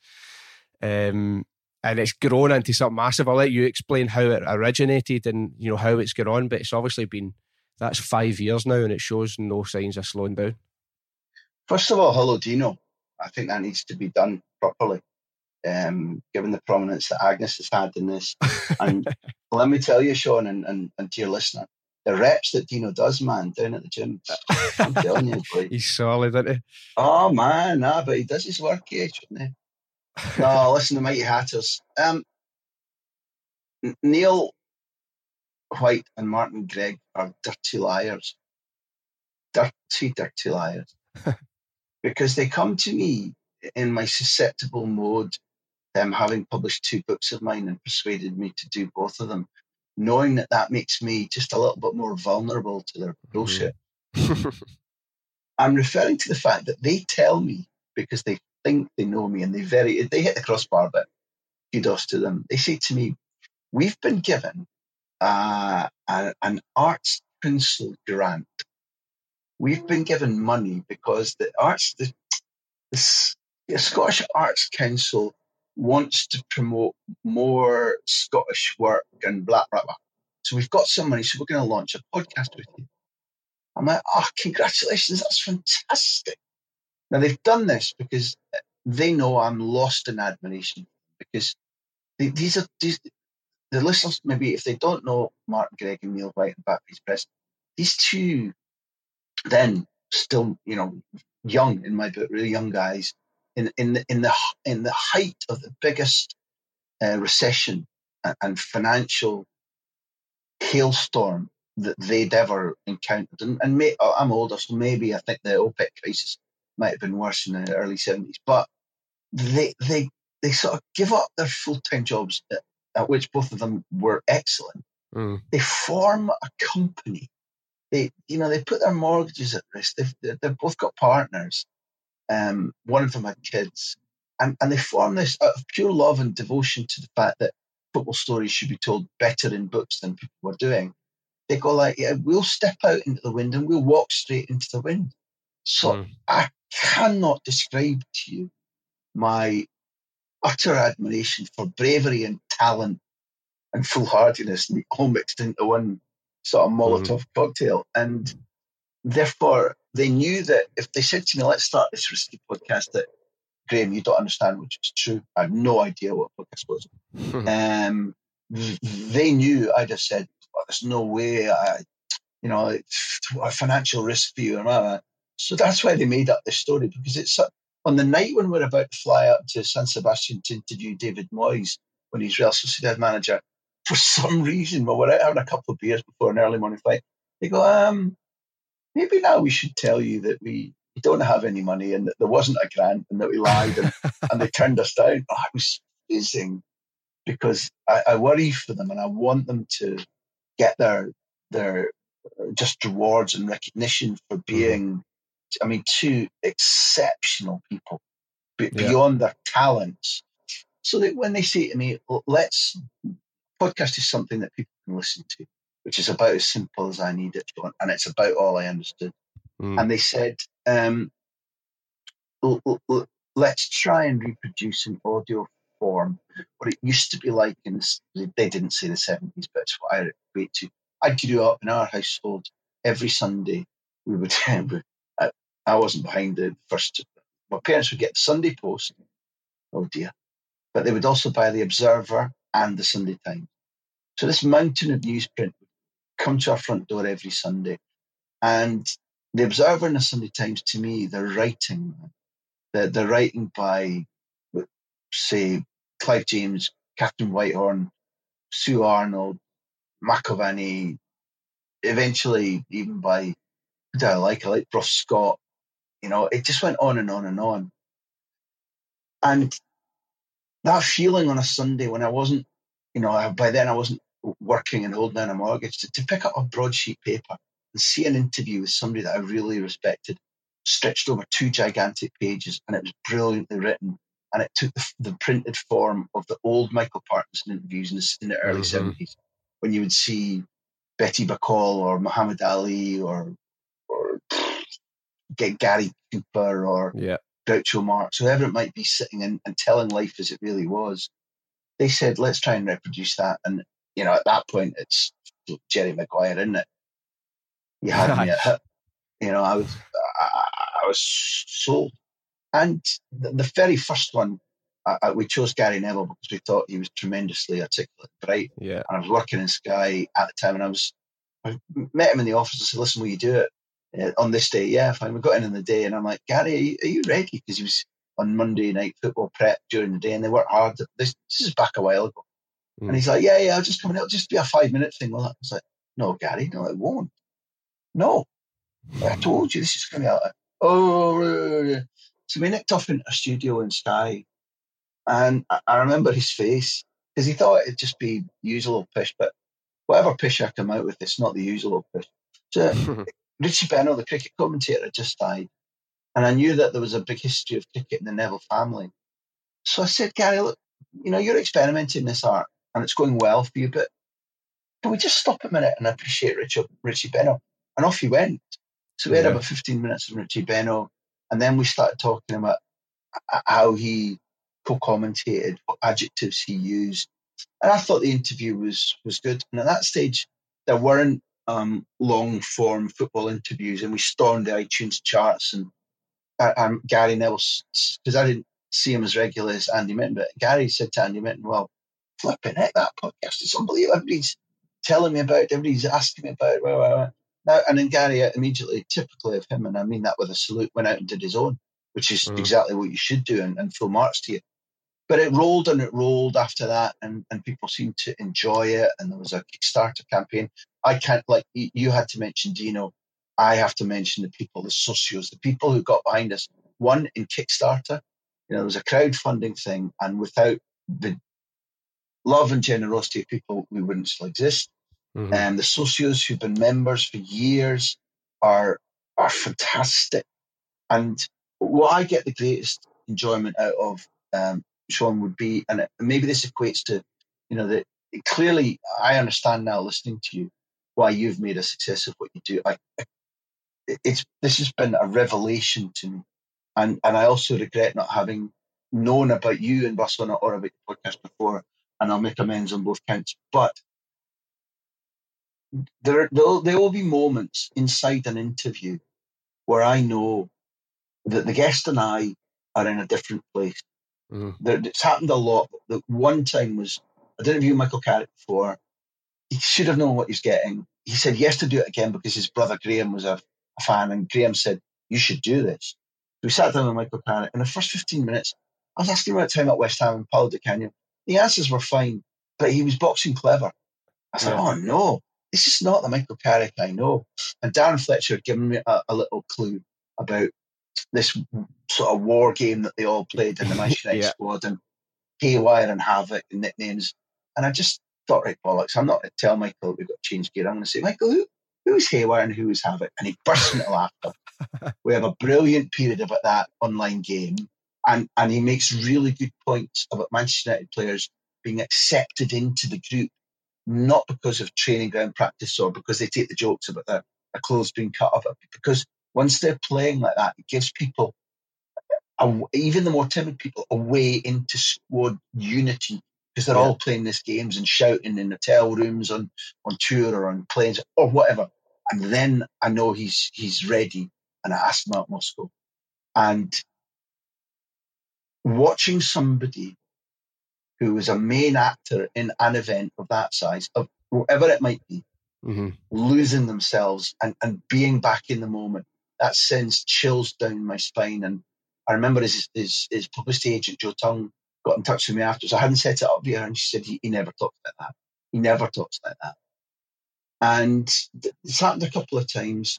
And the only other thing that equals that, and you get this, I know, because we've talked about it, when a listener says, this series has this effect on me, I'm happier in my gym work, I'm happier in my dog work. Martin Compston was on the series. I didn't know Martin. Martin just got in touch with me over Twitter and said, listen, I've been walking my dogs up in the hills of Hollywood or LA or West Hollywood or whatever it is. Listen to your podcast and blah, blah, blah, blah, blah. And I said, wow. And I had to go and look at who he was. Then he appeared in Line of Duty. I didn't even know he was Scottish to begin with. And but then you get people who say, my depression has been the most serious threat to my life, and I use the podcast to do this or that.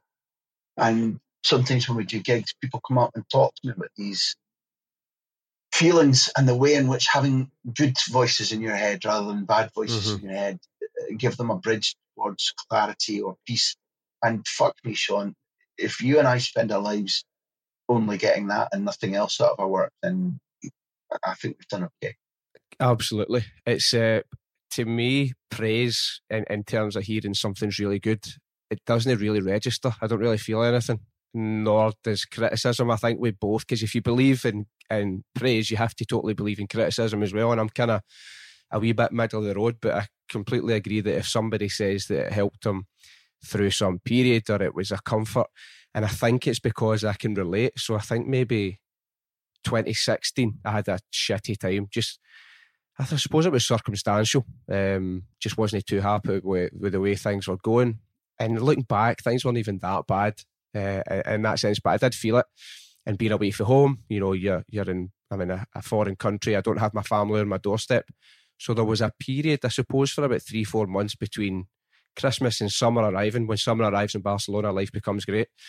But that was one of the things I would look forward to, would be the big interview. And I'd be going about doing my work, or I'd be cycling, or I was at the gym, at the beach, and it becomes a source of I suppose, like a source of company. And it's just this, it takes you, because what do I love? Football. What do I love? Hearing about people's experiences. What I love about the big interview is you're not listening to a footballer, you're listening to a human who's played the role as a footballer, and they're completely opening up in their experiences. And I think probably what shaped me most as an interviewer as well, and hearing the way you would conduct those things. So if anybody can relate to that, how the power of enjoying something and becoming so invested in something. There's even some interviews that I've enjoyed so much I could tell you exactly where I was. Like I listened to Ramon Calderon when I was working in Castelldefels, and I can almost at every point of his interview, and as he's speaking, I could be like, well, I could tell you exactly where I was standing, because I just fucking enjoyed it that much. So it's a powerful thing, and it's an incredibly rewarding and humbling position to be in, to do something that you enjoy, and it provides so much to people. I continue to be startled about how similar we are, and how you put into words things that either I feel or I'm reserved about, or I maybe don't express particularly well. And it's remarkable to be hearing that back. And Sean, when you say that about Castelldefels and Ramon Calderon, number one, I'm going to tell him you'll be chuffed. Two, without getting to Ivanhoe or Sir Lancelot about this, I look around and I don't think what you and I have been talking about there is journalism. I think it's storytelling and a genuine, in my part, clearly you two, a massive curiosity about people and their experiences. And therefore, just wrapping up in the beginning, I'd love people to listen to it if they want to. I know we're not here to advertise it, but I think there's a library of such different people, different ages and experiences, that if one interview isn't for you, I think there might be others that are. But absolutely. One, I think we live in an era when I watch radio and television journalism, in interviewing skills become divided, in that there are some utterly unbelievably talented people doing it, and then there's a lot of dross and a lot of sheep and a lot of people who can't speak, who don't listen to the answers, who are seem to have, a curiosity or an imagination or a vocabulary about the size of a pea. Now that drives me to rage, because eventually what happens is you get a limiting of debate, a limiting of expectations. You deaden the listener, and that's not the type of people that you and I are speaking to. They might like or disagree, or they might not like, but we both know that our audiences are sharp, they're inquisitive, they're bright, they're possibly contrary. They'll tell us if they do like, they'll tell us if they don't like. And therefore I'll wrap up by saying one of the things that I've set out is really important to me is that, and I've seen reviews where people go like, this would be great if he wasn't so up the arse of the guest, or this would be great if he wasn't sycophantic. Well, dislike it and stick to your position if you want. That's okay, that's your right. But anybody who listens to it and thinks that I don't mean the things that I say to these people, they're wrong. Because we have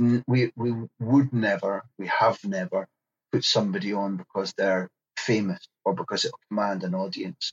I have to be crucially interested in the achievements or the words or the personality of somebody. I just don't have time to go and joust with somebody I don't have respect for, or to speak to somebody who we a priori we know is going to be inarticulate. That's for somebody else, and I've no interest in that. And I'm not complaining about people's misjudgment of me. I just can't imagine how you can listen to the way the guests react and think that they might feel that they're being fluffed up. Because often at every interview that with somebody I haven't met before, I'll say, right, listen to me. When this microphone's on, you're going to hear phrases and you're going to look at me and go, is that bullshit? Is he fluffing me up there? Is this? And I say to them, don't fucking worry, it's not. And it isn't.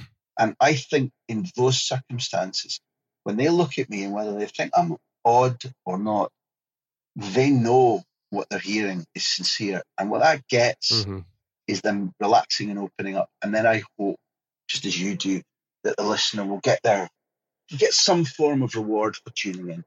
Absolutely. I think that definitely comes across. And I think to suggest as well that the guest wouldn't be able to deduce whether you were being sort of authentic and honest or whether you were being contrived would be very insulting to their intelligence. So, no, you can definitely hear in the way that people open up.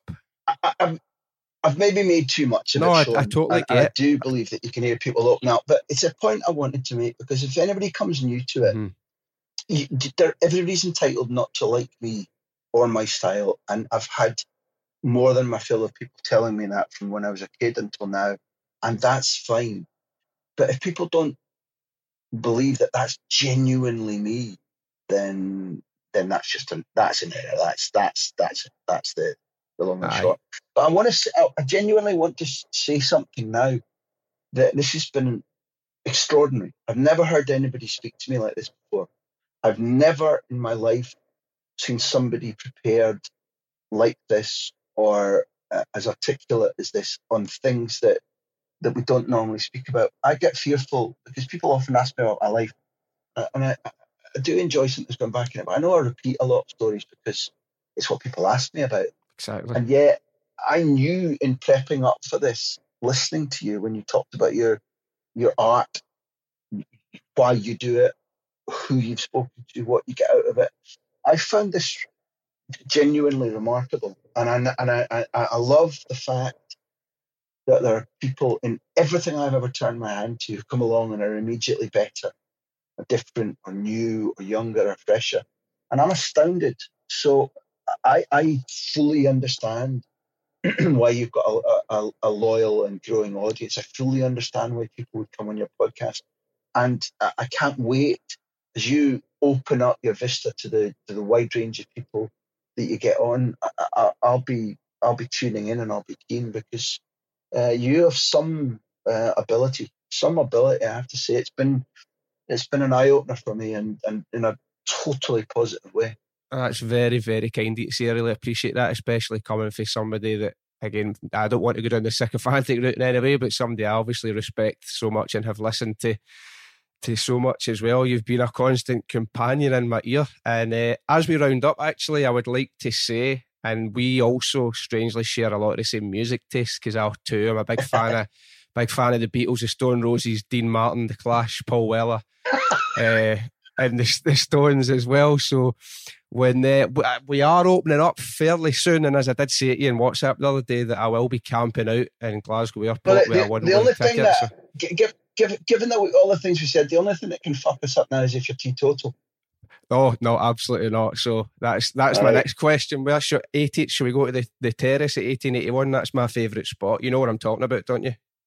Let's just go all over. I think my tendency, although I rein in slightly more now that, you know, family man and all that stuff, but there's a trail of sort of unhappy bodies littered at my past. So fuck it. We'll start with Passage Del Bon.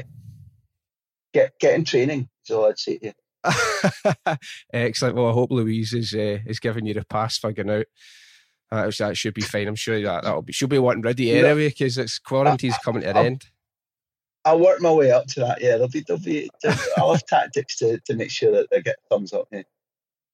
It's like when Billy Connolly, you see you're going out for a pint. Billy Connolly said for 15 years his wife thought a pint was this size when he said he was going out for one. It just happens to fill 10 litres. Tit for tat, Ray Parler's out here filming with us, and we have a good day filming, and we go out for gin and tonics afterwards before he gets his flight. And he tells me the story about how he said that in his first marriage, and I don't know the first Mrs. P, so I'm only taking his word for this. He said that she wasn't particularly good on geography, and they had a house up in Birmingham, and he would, or it was a girlfriend he had to go and visit, and he would say to her that the drive from London to Birmingham was 4 hours, so that he would get 2 hours extra drinking time. And one night he came home, at 4:30 in the morning, and she's up waiting for him, and he says, all I knew was she was at the other end of the room, and he said she bounced a full plant pot off my head from 10 metres. And he said, I don't know, what is she? And she'd only just, I don't know if she'd looked at a GPS or looked at a map, but she'd figured out that from North London to Birmingham, he could have been there in an hour and a half, not 4 hours. And when she found out, she flew out of him. And, they're not still together, but Ray thought this was the funniest thing in the world, that he got away with it for that long. So, oh man. Well, Graham, I can't thank you enough for being so generous with your time. I look forward to seeing you when I finally get back into El Prat in about a month or so. And this has been a pleasure, and I'm sure everybody will enjoy it. For you at home listening, thanks for joining us up until this point, and I'll be back again with another episode of Blethered soon. Sean, that was magnificent. Blethered was written, recorded and produced by Sean McDonald in association with The Big Light. Music and post-production by Brian McAlpine, and for more information go to thebiglight.com.